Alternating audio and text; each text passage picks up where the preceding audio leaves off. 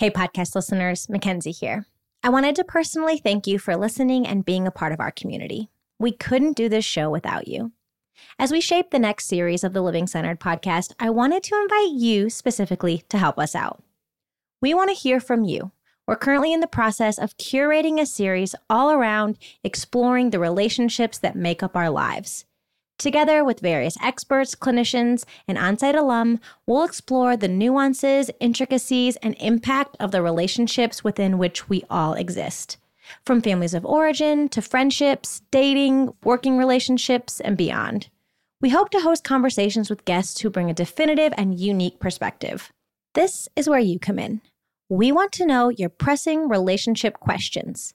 You can submit your questions to podcast@experienceonsite.com, and you might just hear an answer on our next series.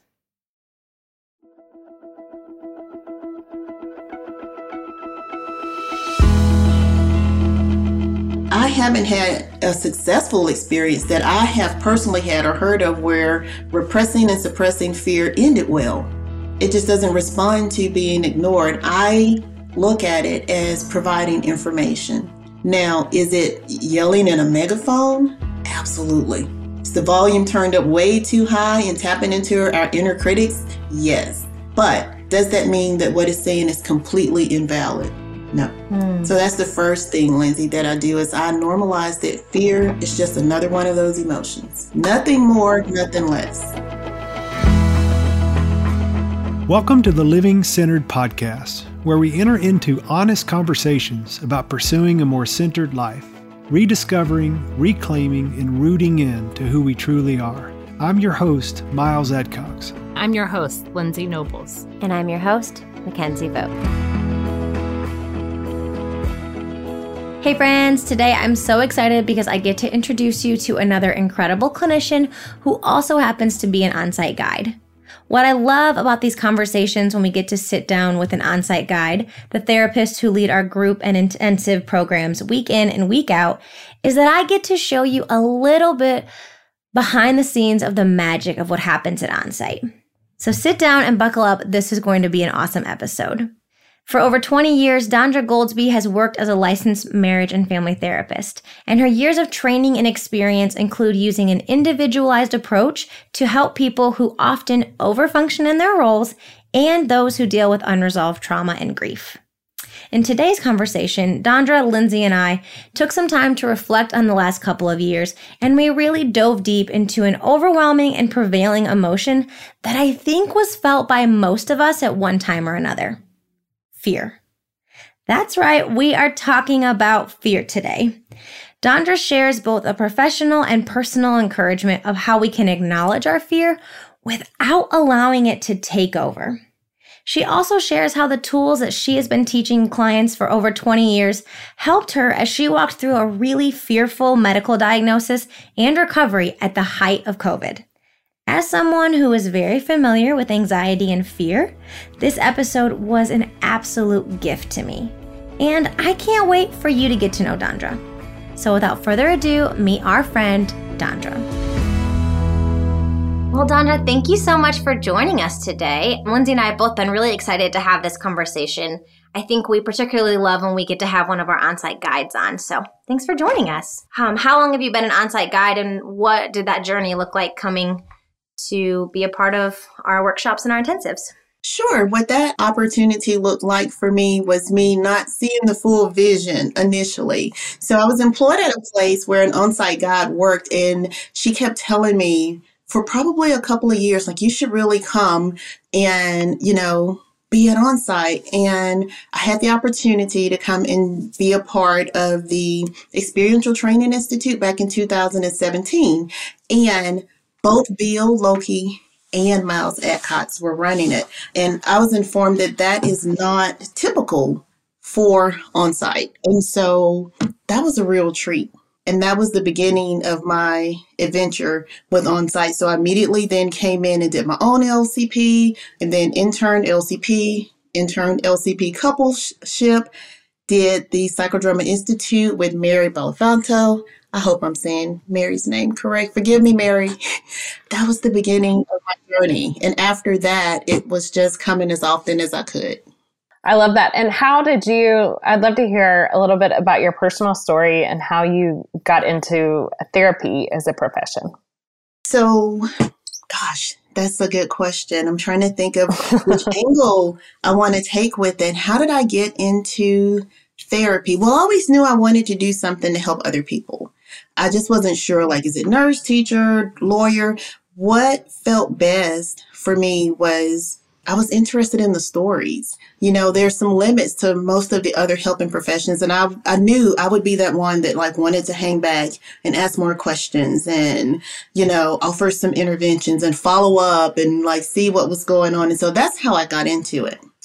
And once I made the decision, I just went in full steam ahead. It was the right fit for me. Yeah. What has been kind of the most rewarding part about helping to the level where you can really get in the nitty gritty of people's stories and see that life change? So there were phases for me as I went through the process. I mean, I've been a counselor since 2001. So lots of things have changed in our profession in a good way. And so, wherever I worked, I kind of maximized what we were doing at that time based on the skill sets that we had. But I, again, just really impacted by the story. As a marriage and family therapist, narrative therapy was one of the ones that we studied. And I've really been interested in the person's story because I think that what you tell yourself about what's going on with you is incredibly impactful. And if you really truly believe it, then that's where your work is. And so in working with people, it's been finding out what's the story, what solutions have you tried before, and being incredibly culturally sensitive and competent. And after leaving on-site and learning that experiential is a whole vibe, then embracing that and not imagining how I did therapy before that. I love how you talk about narrative therapy and story, and Mackenzie and I and the whole marketing team at Onsite, that we're so passionate about storytelling and how telling our own stories can be so healing and learning to reframe them. What misconceptions do you feel like exist around sort of people as they try to understand their story and embrace it and tell it? First of all, I think is the fact that our story didn't originate with us. We inherited a story. And so the story that we've been told and the story that the people who are telling us the story have been told is that's what gets passed down to us. And that's where part of the problem is. And so I think that's the beginning of it. And I think sometimes people don't understand their story. And so the story doesn't sound right. And so then you tell yourself that maybe you're the problem or someone else is the problem. We forget there are some things that are just part of the universal process. It's just these things happen because we're just all doing life together. But we internalize some stories and we're picking up on stories that aren't accurate. And that just creates our path to doing therapy with someone. One of the things that was often told in my family story was that I am 5 years and 6 grades younger than my sibling. I have a sister. And one of the things that people still say all the time is that I really wanted to be the big sister. And it's so interesting that is like so a part of my family's language and narrative.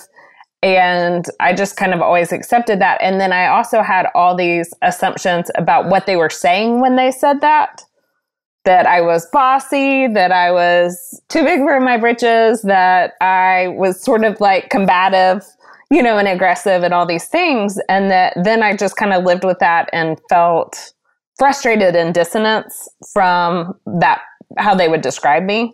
And so it's been cool as I've like even picked up on the fact that that's something that's said, that to be able to like start to refute it or to get more clarity on like, when you say that, what do you mean? Like, how am I supposed to interpret that? Right. And that's really important to me, Lindsay. When I'm talking to my clients, they can use a basic phrase. And I'm still going to ask, so tell me what that means to you. Because what I'm thinking it means, and I can feel 99% sure that I know what it means, but I really don't until I check that out with them. I do a lot of couples work, and I love having those dialogues with couples. It's an interesting phenomenon to watch where they're telling me the story is so different between the two of them, and what they're hearing and telling themselves about the situation is really different. They say they share a story and I'm thinking, yeah, I didn't get that at all. So I'm pressing into what are you hearing? Like, because the story in your head impacts the story that you're hearing from someone else. That's so good. You talked a lot about, in our pre-interview, about fear and how fear really impacts the way that we see the world. Mm-hmm. And so I'm wondering, what are some of the stories around fear that we may be experiencing? That's a really good question. So we are currently under, and we've been under, a tremendous amount of pressure for a really long time. And some of that is externalized, but most of us have gotten really adept at internalizing the things that create stress and pressure for us. And so there's a quote by Sarah Jakes Roberts that says, internalized pressure turns into fear. And so let's go back to the first quarter around March of 2020, when we found out about the pandemic. What did we do? We went a little crazy. We brought all the toilet paper. Like, I can remember we sanitized our groceries. We sanitized our groceries. We were of the impression that our breath has now been weaponized, and we had never had that experience before. And people who couldn't have access to masks because somebody brought them all, they were making masks, and people were getting kind of creative with how they were handling that. And it's just the more recent example at that time frame of what happens when we panic. So we don't understand, we're without information, we're without knowledge, we don't want to know knowledge, we don't want to seek knowledge. So you had the group that was either really tracking what was happening and really incredibly concerned, and then you had the group that was totally in denial, like, this is not happening. And I think those are just examples of what happened when we get into fear. And so that then funnels into the stories that we tell ourselves. Some of the things that I've been processing with clients is around, it's my right not to be vaccinated and I'm not wearing a mask, but I'm getting flack. Or I'm wearing a mask in the grocery store and I'm getting hate speech because I'm wearing this.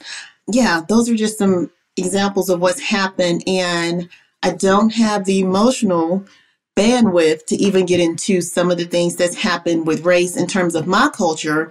But what has happened with Asian Americans, what's currently happening with other people, humans, I think sometimes we forget we're dealing with humans, but our fears make us biased and they make us judgmental. And if we don't regulate that, then we become potentially dangerous to one another. How do you start to combat it? And so if unaddressed pressure actually turns into fear, and we know that we're all living with it, we feel it. I went through a process with my therapist where she actually made me at one point recently talk about all the things I was afraid of. And she was like, let's just put them all out there. And I was like, it was the most overwhelming activity because there's just so many like abstract things that I was afraid of at the time. But how do we start to like get a handle on our fear? I think a lot of us are living with it and don't even acknowledge it. I believe in the idea of parts. I was looking at something recently and it said that parts that become extreme are carrying burdens. And I've seen that happen in my life and my clients and just in people around me. And yeah, we've been carrying a lot of burdens around because things have been really extreme. Things have been extreme on people, no matter what your socioeconomic status is or where you live in this world. We're all going through a universal experience on top of what we were already doing. And so for me, I am a self-identified recovering overfunctioner. And for me, whenever the pressure is on, I'm going to just do what I need to do. It's like make it happen and just get it done. And that does create pressure. And then what fears go with that? What if I don't get it done? Who's going to be impacted? You kind of start going down that rabbit hole. And so what's been helpful for me personally is to not demonize fear. It's an emotion. If you go to feelingswheel.com, which I highly suggest, is something I recommend to my clients all the time in session. I'm like, let's pull it up. I'll wait. And we go through it. Let's screen share. Or if we're in person, some people have laminated theirs. They've gotten really creative with it. But I'm like, let's go through it. Let's talk about feelings. And let's normalize them. And so you feel joy, you feel shame, you feel jealousy, you feel fear. Let's talk about it. I haven't had a successful experience that I have personally had or heard of where repressing and suppressing fear ended well. It just doesn't respond to being ignored. I look at it as providing information. Now, is it yelling in a megaphone? Absolutely. Is the volume turned up way too high and tapping into our inner critics? Yes. But does that mean that what it's saying is completely invalid? No. So that's the first thing, Lindsay, that I do is I normalize that fear is just another one of those emotions. Nothing more, nothing less. And on the other spectrum of that, I think in my own life, I have a tendency to kind of sit on two sides of that spectrum. There's the denial, the doubt of like, okay, this isn't existing. If I can just keep putting one foot in front of the other, then the fear won't catch me. Or I operate in hypervigilance. And I start to, like you were saying, overfunction and overplan, and the fear becomes really big. And so in both situations, I'm not really acknowledging and listening to what the fear is telling me. I'm just letting it affect me. So what do? And we kind of sway into hypervigilance, and I'm overfunctioning. When you said that, Mackenzie, you just took me back to on-site. The room where the lectures are done, where we learn about the brain and the impact of trauma on the brain. And fear does that. It takes us right to that reptilian brain. It takes us right into this, oh my gosh, the bear's going to get me. The bear's going to get me. Where's the bear? I don't know, but he's coming for me. You know, we're so dysregulated in that moment. The quickest thing is breathing. It's the most orienting, regulating thing that I know in that moment. And for me, I don't always... Lindsay and I both took breaths right now. I know, right? I noticed you doing it. And that's what I was going to say. When I'm working with I don't always say, hey, let's take a breath. They'll tell me something. And I'm telling you, the stories that people are carrying, even before the pandemic, but definitely in addition to the pandemic, they're so hard. And sometimes I'll say, well, let's take a breath. I'll breathe with you. And sometimes I'll just do exactly what you just did, Mackenzie, and take a deep breath. Let's breathe. Let's do some progressive muscle relaxation. And I'm telling you, I'll do it with them. Let's roll our necks. And, we walk through that. Then I start asking questions. Hey, are you visual or do you like audio? Because whatever they say, trying to give a very experiential, neurodiverse response, whatever is your thing, we're going to find a way that you can use that to relax. And we do it in real time. Here's an app. Let's pull it up on your phone. I'm holding, and this is what it looks like. Do you have that? Music. Okay, music is your thing. I wonder if a couple of playlists may be helpful, but we do all the grounding and all the anchoring, because trying to tell them that the fear isn't real in that moment is not helpful. We just need to get regulated, because I'm a firm believer that once you get regulated, you go into your prefrontal cortex, and then that's a game changer. Now we can problem solve and decision make. What do you think? I mean, it's funny that we've been so programmed that we feel so many feelings about being afraid, that we're ashamed of it, or that, like, I feel like so often because we don't acknowledge it, that it comes out sideways so often, and it comes out like anger, it comes out like shame, it comes out like overwhelm. I just am wondering, why do we culturally have such a hard time with fear and acknowledging it? Because it should just be normal. Like, I just wonder where that comes from. It should just be normal, right? Yeah, it should just be normal. And it just seems like it would save us so much time and energy if we could just accept it, own it, address it, normalize it, talk about it, versus letting it fester and become something bigger. And I wonder, for for the first time, I'm like, why don't I do that better? I just am wondering culturally what keeps us from acknowledging it. Well, Lindsay, we started out talking about stories and the impact of stories. And I think what we've told ourselves is that is weak.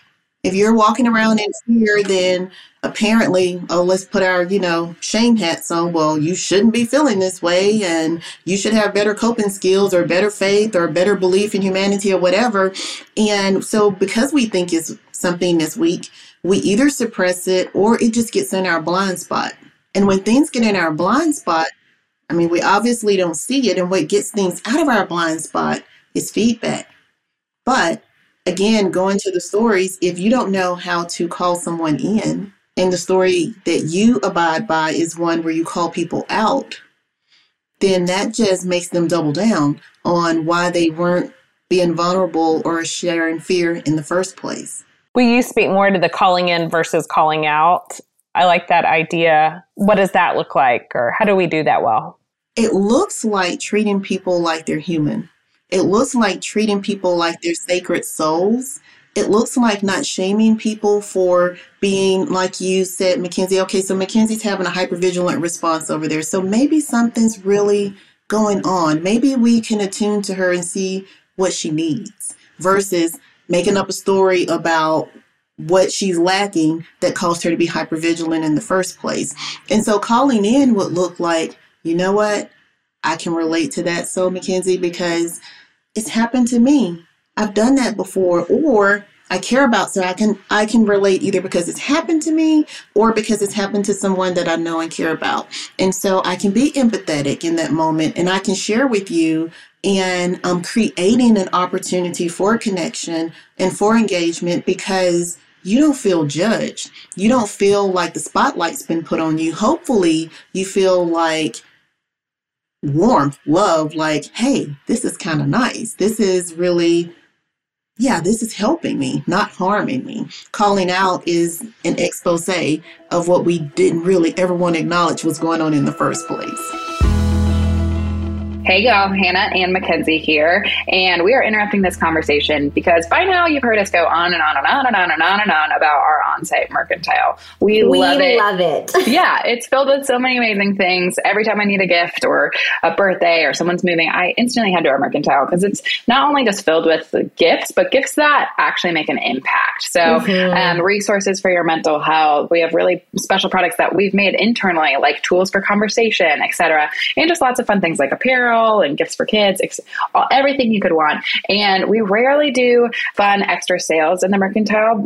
But this week we are so excited that all week long we are giving you free shipping with the code HOORAY. And so free shipping on anything you want, as much as you want, just for giving free shipping to celebrate this summer. We are so excited to give you this opportunity, and I made sure that Hannah got you a good code for just my podcast listeners. So get shopping, friends. I can't wait for you to discover all the incredible resources, books, and apparel that we have in the on-site mercantile.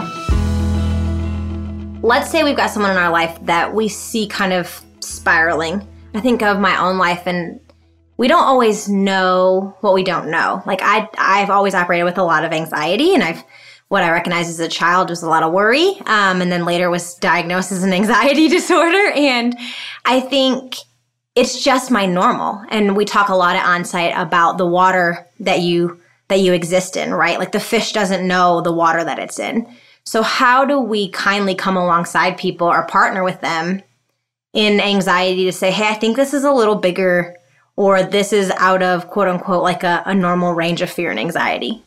I think that, again, if we're treating people not only as humans and we're treating people as sacred, then we walk gently into the entire dialogue. We lead with sensitivity, and that kind of becomes the filter. Love, compassion, kindness. This is how I'm going to begin. This is what's going to happen in the middle. This is what's going to happen in the end. And that's the tone and temperament that we take into those interactions. One of the things that I definitely don't mind sharing, early in recovery, breast cancer survivor, and that was a process during a whole pandemic, which made that look a lot different of how to figure out I had to figure that out. How am I going to deal with fear? Because I've got two choices. hypervigilant has been something that I've been in the past, but I don't want to do that right now. Like, there's limited bandwidth and capacity for what I'm able to do. And I was able to practice a lot of self-love. I really think that's a big antidote to fear, when we can show love. And I'm like, I'm going to love on myself and give myself permission to feel exactly how I feel, however long I need to feel it, and to ask for what I need and to let other people love on me. And the fear did not become unmanageable. Just acknowledging that is a lot, and that's scary. Especially, I think, during the pandemic, there was just so much uncertainty around going any sort of medical care and getting out of your house. So acknowledging that that's a huge thing that you have walked through, and thank you for sharing that with us. What encouragement for other people that have just potentially gotten a diagnosis or are walking through scary health issues when life already feels uncertain outside of that? Like, what encouragement could you give them being a little further along in your process? Something that I like to tell my clients when I'm doing EMDR. If you want to just tell us briefly what EMDR is and kind of what it stands for, I've done EMDR and I never remember what it stands for. So tell me what it stands for. That is okay. In the time it took you to say that, I remembered all of the acronyms. So eye movement desensitization reprocessing. And we use it for people with anxiety and with trauma. One thing that I frequently tell my clients that I'm doing EMDR with is, you can't do this wrong. And that's what I would lead with, Lindsay. You can't do this wrong.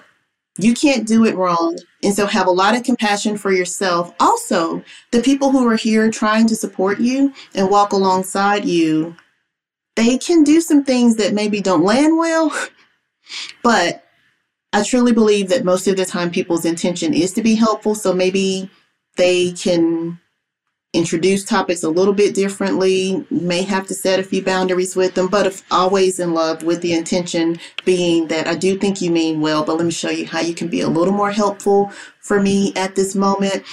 Trying to deal with major issues, whether it's a serious medical issue, a serious financial issue, a serious mental health issue, substance abuse, you're going to have a hard time if you're trying to do that in isolation, without support, and at some point without community. And so that is something that will not only cause fear to fester, it can really take you to a dark place. You know, we're seeing a lot in the media about people in, you know, some of the unfortunate things that have happened to them, and people say, oh, I had no idea. Checking on your friends is important. You never really know what people are going through. Right. I think social media and sort of living where we are posting pictures of ourselves and giving people just one vantage point into our life has led us all to sort of believe that that's all there is, you know, is like the well-edited picture or well-edited version of my life. And it is important to remember that people are going through hard things and that we need to slow down and make time for them to share them with us if we're in close proximity in relationship to them. And I was thinking, as you were talking about that, even the importance of slowing down and listening to ourselves, slowing down and taking the time to acknowledge. Like at the beginning, you said, acknowledge the fear, acknowledge what you're going on. And I think so much, and so many of us have just been white knuckling it. Our biological systems were activated. We have so much fear, so much uncertainty. Everything looks drastically different than it did. And so can you speak to the importance of the slowing down, the listening to yourself, and what happens if we don't go back and kind of rewrite and make sense of maybe the stories that we were living or the ways that our bodies were activated, or even what I would call as unresolved trauma? What is the impact of that? So I'll speak first to the impact of slowing down and then the impact of what happens if we don't slow down. The importance of slowing down is that we need that moment. One, I believe that the breath is sacred. There is some value in just taking a breath, acknowledging the moment. It's a lot. It's big. It's valid. Everything that you're feeling is appropriate, because then you can more easily get into a place where you can take care of yourself or, you know, people that we care about. And so reminding ourselves Either this is old news or it's not something that's going to overwhelm and consume me. That I don't have to do this by myself, that I have opportunities to update my thinking, that I have opportunities to have a different experience than maybe I've had with this before, or the experience that someone shared with me that wasn't really helpful, but I'm going to remind myself that I am different and I may have a different outcome. And we remember we've got access to people, we've got access to tools, we've got access to tomorrow. So we can just focus on today. And that's what happens when we slow down. If we do not slow down, then we get dysregulated. We get hypervigilant. Then we want to start medicating. Then we want to start doing things that look like major depressive, things that look like really serious issues with depression, really serious issues with anxiety, and things that start to create relationship issues. And relationship issues, when we're already quarantining together and have limited opportunities to spend time by ourselves, then just our issues start to exacerbate. Our life just becomes more unmanageable. How are you doing now, Dondra? I am doing well, and I appreciate you asking. I try to be really congruent with what I do. So what I did was every single thing that I would recommend for a client to do. I took time for myself. I took time off when I needed time off. I sat in a lot of silence and meditation. I did a lot of journaling, talked to my therapist, spent time with friends, set a lot of boundaries, because unfortunately there were a lot of things that I wasn't able to do, because when you're trying to have medical care during a pandemic, you don't want to get COVID because that slows down your care. COVID would not have been helpful, and I understand it, but, because our healthcare professionals have to be safe. But if you get COVID, then what that means is you don't get your treatment or service at that time. And so there was the extra stipulations, but people were incredibly kind. I did something that I haven't had to do in such volume before, which is let other people be there and do things for me. And instead of saying, no, you don't have to, and being all stoic and then wondering, well, why doesn't anybody care about me?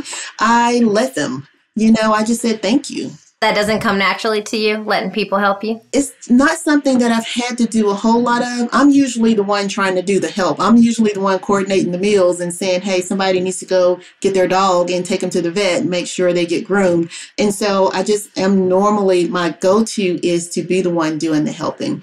But I also have an appreciation for, there are times in everybody's life where you need to be the one that's receiving the support, and that's a different kindness.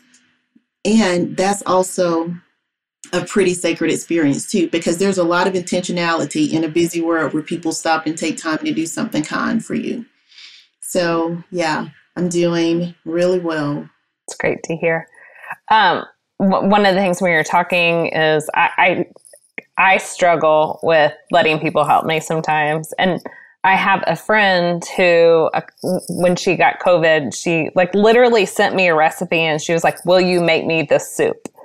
And it was such a gift that she could state her needs so specifically around what I could do to be helpful, that it really, her doing that taught me so much about how to ask for help and how to let people help me.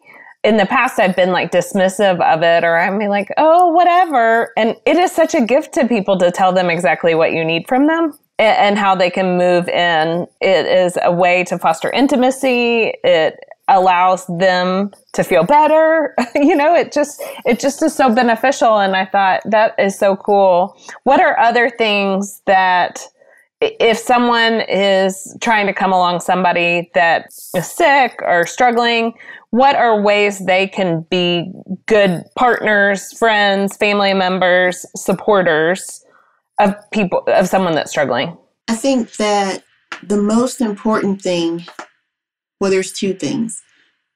I am a pretty private person just because that's just how I am. No offense to anyone. It's just how I am. But I was intentional about just sharing about being in recovery from breast cancer. We do in my family have a family history of it. I have people around me. Actually, sharing my story has been like an invitation for people to contact me. Like they're finding me. They're like, hey, so I understand that you're in recovery and, you know, there's something that I've said somewhere that they find helpful. And it's an opportunity that I would not have imagined or wanted, but it's here, can't do anything about it in terms of making it not happen. So I'm choosing to see where the opportunities are, not only for me, but to be able to be there for other people. And so the first thing I would say, Lindsay, is recognizing the sacredness of that person's story. I know I'm saying sacred a lot. I've spent a lot of time meditating. Y'all don't know. So, and reflecting and journaling and praying and doing so many things to keep myself where I need to be so that I can be a healthy God, so that I can be a healthy counselor, mom, wife, friend, all of that. And how do you like define sacred? Because I think that is one of those concepts that's kind of like big and we know it when we feel it. But if you're spending a lot of time like meditating on that, how would you define that for us? I don't even know if it has a word. So going back to my roots, and I think about my grandmother in kind of the old church in the country where they didn't have a lot of fancy instruments or anything. And so there was just a lot of a cappella and they sing. And then they would get to a part in a song where you just go, like it was a sound or a hum. It's kind of that happens just in my spirit, is where I get to a place of stillness, of quietness, of calmness, of confidence, where I don't even know that I have a word, but I know when I feel it. And when I feel it, I'm like, this is a sacred space. This is standing in holy ground.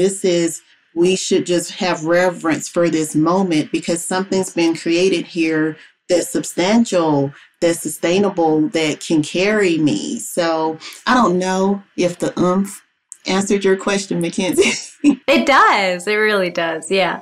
Yeah. And so that when someone is sharing with you about something that's personal or painful or private, respecting the sanctity of that story and acknowledging how for some people it's just par for the course, but for other people it took a lot. The second thing that I would say about that, Lindsay, is to attune, listen, get a sense of what they would want. And if you don't know them well enough, then ask questions or ask someone who knows them so that you're giving people what they need. You know, we think about the 5 love languages, and something that happens a lot with couples is the wife will say, man, he keeps giving me gifts, but he will not spend quality time with me. She was like, I am not a gifts person. She's like, it's nice and I don't want to hurt his feelings, but I'm not a gifts person. And so if you're wanting to be helpful, the most helpful thing that you can do is provide things that help, right? And so finding out what does the person need? Those are the first 2 things that come to mind. That's really good. And I think we all want to be helpful, but I think about that story like Lindsay shared, it's a lot easier to just say like, I'm thinking of you and keep moving on. Or I'm thinking of you and I don't know how to help you. And so what I hear you saying is getting curious and taking the next step to say what would actually be helpful and giving them the space and permission to say, is this something you want to talk about? Is it something that you're comfortable inviting me into? And being okay if the answer is no and still showing up with something tangible. Those are what I heard. And Lindsay, it made me think when my best friend had a baby, I was like, what have you been craving? And she's like, I have been craving Fruity Pebbles, Rice Krispie treats. And I was like, great. I went out, and so like just knowing exactly what to do was great. I could then show up because she is someone who is always the helper and is always helping other people. So I was like, jumped on the opportunity to be able to help her. So I love that. And thanks for sharing that sacred space with us and being willing to share us a little bit about what the last little bit of your journey has been like. And I love hearing about the people that came alongside you and helped you, because we need more of that. Dondra, one of the things that we sort of ask people a lot in closing is just what is one practice that's helping them kind of right now stay centered and grounded? Do you have I know throughout the interview you've talked about several amazing practices, but is there one that's sort of your daily go-to? I'll give you two. So I love to dance. Now, that is not saying that I know how to or that I can choreograph. I love to move my body and just have fun. And so dancing is something that I enjoy. And also cooking.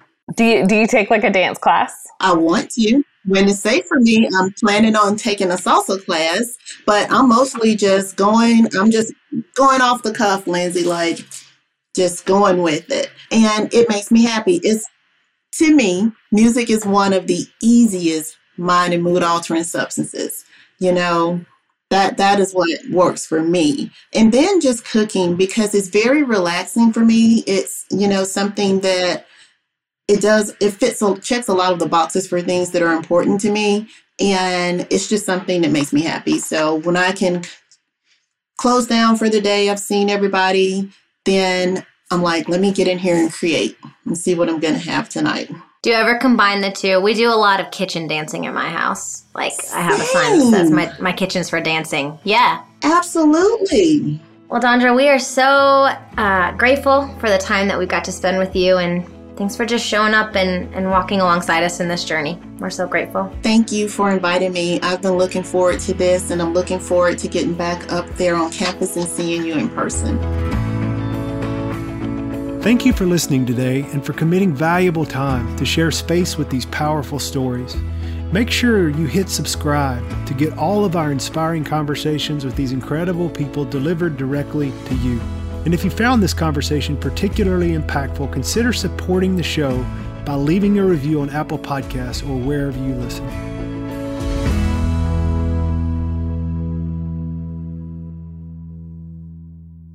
When our emotional health is suffering, many of us begin to feel alone and overwhelmed. If you're in that place right now, we deeply encourage you to ask for help. If OnSite can support you in connecting the dots with one of our programs or other offerings, our admissions team would love to connect with you. Simply call 1-800-341-7432 or visit onsiteworkshops.com.